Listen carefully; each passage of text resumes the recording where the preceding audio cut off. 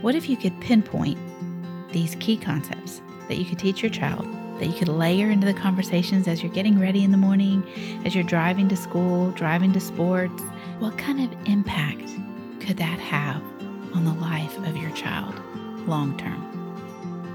When instead of listening to everything everyone has to say around them, they knew what God's word said of who God is, how would that change things?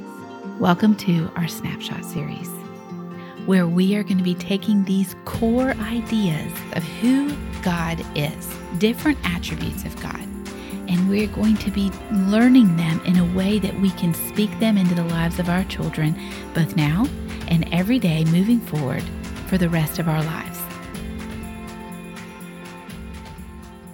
Our God is truth, not just He's the true God.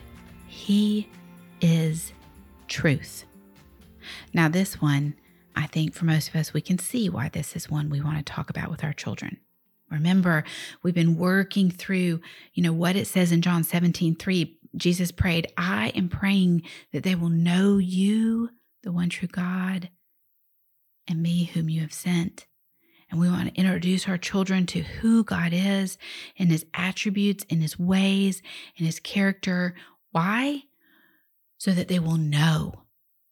So that when the storms of life come, when winds blow hard on the foundation of their house of who they are, they have a solid foundation because it is absolutely anchored into the very essence of who God is. That where they cannot be banged about and knocked over by the waves of doubt and uncertainty. And this character attribute, that He is truth, is vital for their foundation. What is truth? Truth is the actuality, the reality of all things, and God is the source of all truth. Truth is therefore consistent with all of His other characters and His attributes. The fact that He is truth allows Him to be faithful and patient and holy and just because He is true. He cannot, just like being immutable, He cannot act outside of truth. Numbers 23:19 is a scripture where it says, God is not man that He should lie. John 14:6, Jesus says, hey, I am the way, the truth, and the life. Jesus, in fact, and He makes this claim, He is standing in full contrast to what Scripture over and time and again, over and over tells us is there is one who is the father of all lies, the deceiver. And Jesus stands as the wholeness of truth. God is the ultimate objective truth. And what I mean by that is that it's unchanging, it's unwavering, it's solid, it is what it is. And in today's culture, truth is now, we are in this postmodern culture, and truth is however you create it.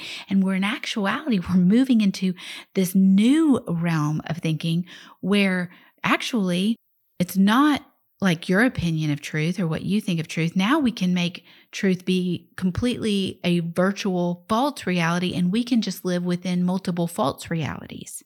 Is this new movement, right? And we want to give our kids, and truthfully, you and I need it too. We need to know foundationally that God is true, that what He says is true, that truth doesn't change, it doesn't morph and shift based on the audience that is hearing it or listening to it, or based on feelings, or based on your experiences, right? That's this new wave of you get to decide what is true based on your feelings, based on your experiences, based on your beliefs. And truth does not shift and change. But this is confusing in a culture where truth is relativistic. Jesus is reliable when nothing else is. And it is on that our children find hope and confidence. He can be trusted. He calls us to follow him because when we walk in truth, when we cling to truth, we become people of truth. And in fact, he makes this bold claim in John 8. So this is where we're going to kind of hang our hats on this one today, is John 8, verse 32, and then drop down a couple verses. But in John 8, verse 32, he says this. He's talking to the Jews, and he says to them, "If you abide in my word, you're truly my disciples, and you will know the truth, and the truth will set you free." And of course, the Jews are kind of arguing back, and they say, well, wait a minute. Basically, they say, wait a minute. We're the children of Abraham. We have never been enslaved. So how do you say that you're going to become free? So they're arguing back. They're basically arguing some semantics with him. And Jesus makes this bold statement. He says, "Truly I say to you, everyone who practices sin is a slave to sin," right? And then drop down to verse 36. "If the Son sets you free, you will be free indeed." And in this passage, Jesus, the first sentence he goes, "You're going to know the truth, and the truth will set you free." And Jesus has already said, I am the way, the truth, and the life. I'm the truth. And then he says later on, he goes, so I'm going to set you free. I'm the way you will walk in freedom. I'm the truth you will walk in. His truth is so important to us, because the reality of understanding Jesus is truth. He embodies it. He is the representation of it, and he is the full completion of truth. Gives us confidence when we want to talk about what the gospel says about our identity. Right? Walking with Jesus, in Jesus, knowing that we're following Jesus, that he set us free, that he is truth, and what he says about us is solid and trustworthy. It's reliable. The veracity of it cannot be questioned. And our kids desperately need confidence in that.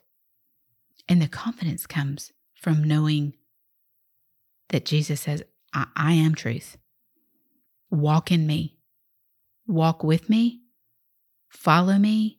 Listen to my voice. Keep your eyes on me. Because everything around us is not anchored to truth. So when your children are wrestling with questions like, well, how do I know? How do I know? When they're wondering, is this all just made up? Is this all just something somebody's just kind of told us and we just kind of all follow it and it's just kind of like a wives' tale? Is it just a fairy tale? We have to go back to the essence, which is God is truth. And so we follow him. It becomes an anchor. It becomes a foundation. It becomes a solid place to put our feet down. You see, that's why in Ephesians 6, Paul says you need to put on the belt of truth. You see, we've been given this armor, this gifting of armor to us, and the piece that holds all the other pieces on, that holds that breastplate and holds everything, is centered right in the middle, is truth.